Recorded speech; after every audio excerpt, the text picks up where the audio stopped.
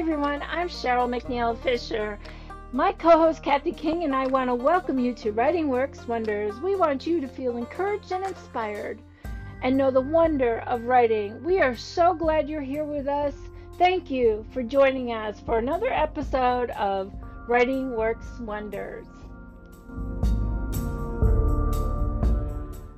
This is part 2 of the Chapbooks panel. The part 2 discussion focuses on publishing opportunities. From strategies and options to challenges, Annie Chiappetta and Abby Johnson-Taylor joined Kathy and Cheryl to discuss how chapbooks offer insight on many aspects of publishing, designing, and printing chapbooks. Remember, from part 1, chapbooks may be short collections of essays, short stories, poems, and more. Show notes, episode archives, bonus content, and resources are available at writingworkswonders.com. This fast-paced episode moves quickly. Don't miss this discussion of innovative ideas for emerging and experienced authors. You'll gain insights and answers on marketing, pilot testing, and distributing your chapbook work inexpensively. Oh, you'll just have to listen. Let's join the discussion in progress. It's a lot less effort to produce and polish and decide on 30 to maybe 40 poems versus a huge volume. And it lets you be able to get those out into a product that's less of a commitment to the purchaser, much lower price point, so that they can sample your work and see if they want to go further. They can be an ebook too, depending on the author. Absolutely. If I was to do this, I would definitely do both print and ebook because you have different venues. What do you folks think? This is Annie. I believe in both. If you're going to do it in print, you should follow it up in ebook and vice versa. But I know writers who do exclusively electronic publications and don't do any print publications, and they do well as well. It's very individualized. How writing is so subjective. Well, you're getting your work out. There's so many choices now. It didn't used to be like that 10 years ago, but now Kindle just put something out where you can monetize your work. Now you can put little chapbooks or little novellas together and release a long short story and then follow up with a whole series of shorts and things like that. So the electronic publishing is becoming very flexible and very robust. Abby, is yours both? Is yours printed and ebook? Come to think of it, no, I don't even think mine is actually in electronic format. I published my book with Finishing Line Press. As far as I know, they didn't put it in Kindle, but it is in print, can be obtained through Amazon and Finishing Line Press. And so when you folks are printing your chapbooks, well, first of all, are you using a publisher to print them? And do they print a volume of them, or are they doing print on demand? Well, when I published mine through Finishing Line Press, but they expected me to come up with a certain number of people who would purchase the book. And if I couldn't do that, then I would have to pay them the balance. And I really didn't like that idea. So I would not recommend using them to publish anything. That's the way they operate, unfortunately. If you publish through Amazon or either through DLD Books, which is what Annie and I have both used for our other books. Yes. And it's print on demand, basically. So I think that works a lot better. I highly recommend DLD Books, even for a chapbook. They do chapbooks, they do novels, they'll do just about anything that you might want to. Who is that again that you're mentioning? It's an outfit in Denver, Colorado called DLD Books. And they have established a business because they like helping other authors get published, and their rates are reasonable. They'll work with you if you have trouble. They will help you. They do editing, formatting. They also will post the books on Amazon and Smashwords. And of course, then Smashwords distributes it to other outlets. They're a really great service. I can't recommend them enough, but I'm sure Annie feels the same way. Oh, I agree with Abby. My Upwelling, which was my chapbook, is only 23 poems. It's only about 100 pages. Lenore and David just took me through the whole process, and it was such a meaningful and fast-moving process. I was just very pleased about everything that they did for me. Before I had my chapbook done, I was very frustrated with the whole process. I couldn't find a traditional publisher. Well, I'm going to independently publish this myself, but then I couldn't do the desktop publishing piece because nothing was accessible to a screen reader. And I couldn't find anybody to help me with that part, doing the actual technical work. The editing and stuff, I had pretty much edited as much as I could. But then when you have to upload and you have to use all these EPUB things, and just was not accessible. So I was frustrated. They took that all over and made it and simplified it for me. So when I finally got the book in my hands, I was just like, wow, this is awesome. Like, I'm going to do this again. And I haven't stopped. Upwelling is only 23 poems. I made Upwelling accessible as I could. I used a larger font. I worked with David to really make sure that they used an Arial bold type font. So somebody who has low vision could actually open the book and possibly even read it just with magnification or with their natural eye, things like that. I wanted the cover to be bold. I wanted it to really pop, and the photo of the flowers was important. That's what was important to me for that book, especially for my first book. So, and I can sell it for $3 and be okay with that, So, yeah. So it sounds like if you're using the chapbooks as part of submissions to contests, maybe one of the things is to scan about and look at some of the contests that you think that you would be submitting to in the future. What are some of the ones in your area? What are some of the ones that you think are within your reach now and in the future?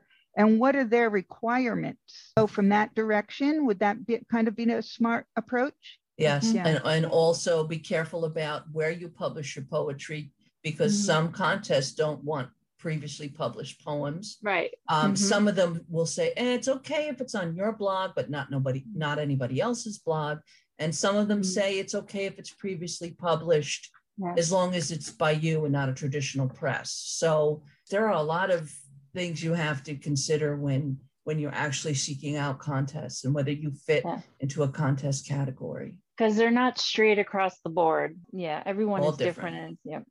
A lot of caveats, it sounds like. What is the feasibility of somebody still using Office Max or Staples to publish their own chapbook?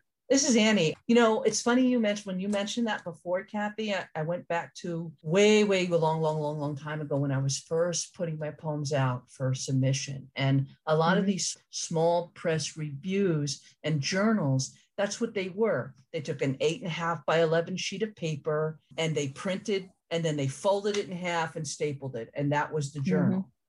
So they were very simple. Maybe they used cardstock for the outside cover, but it was all done through a desktop computer and a laser printer at somebody's house. That's, pretty much how it was.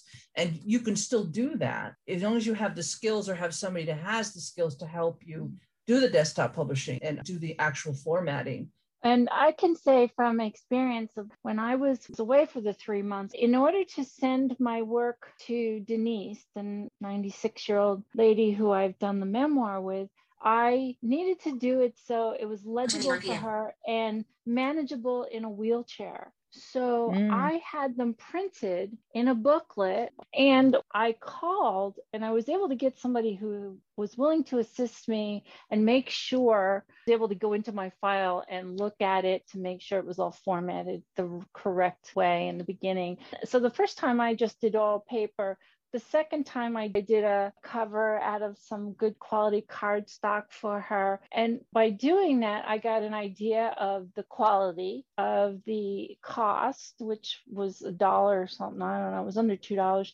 And then I familiarized myself, not realizing I'd be talking about chapbooks, and it made it manageable for her. I made sure they were double spaced. The print was a little larger. And so when she got it, she was able to read through it and then share with me any edits when we talked on the phone. That's great. They've come a long way, the services that these different office stores provide and private publishers. I used to publish a journal back when I was in New York State as a professor, and I actually had it published with a little printing press, And it was exactly what Annie's describing. It was a cardstock cover, full color, but I gave him the Word file in Word. They took it, but they typeset it. So it was very nice. It wasn't just laser printed, but it was stapled. But that printing company did it very inexpensively. We would print several hundred. Evolving 20 years now, the capabilities with being able to submit files digitally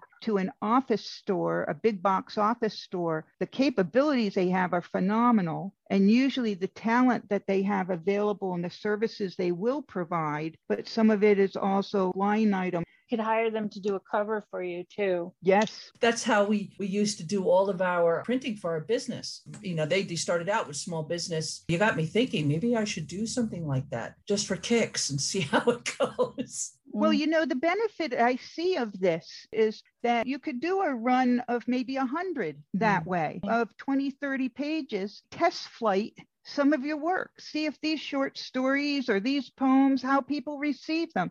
How do they respond? Do they contact you or put in a form in the back? Go to this website and tell me your feedback, or a call to action.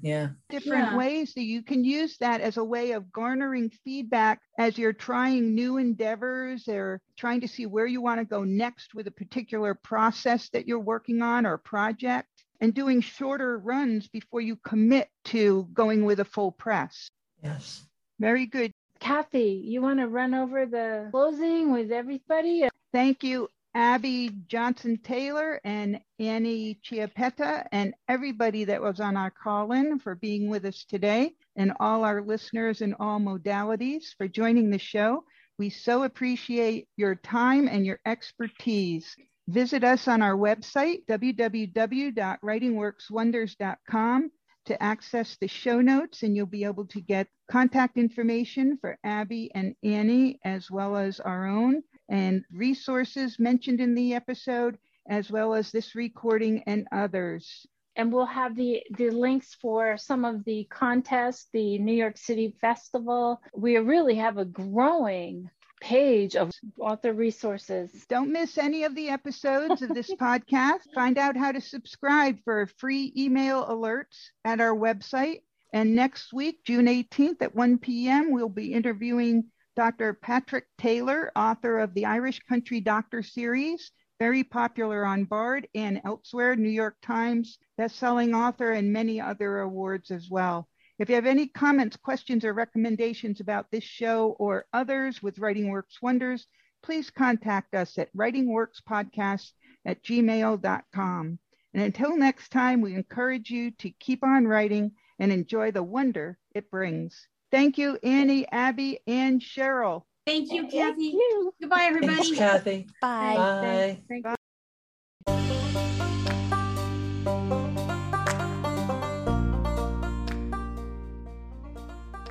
Thank you for joining us today at Writing Works Wonders. Kathy and I are thrilled to spend time with you. Now tap on that button that says subscribe so you will not miss our show.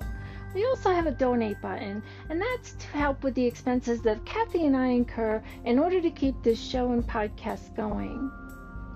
There's a link there that you can tap on that will take you directly to our website at www.writingworkswonders.com.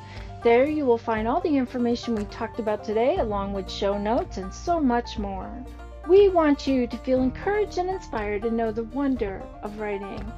And until next time, our friends, keep on writing.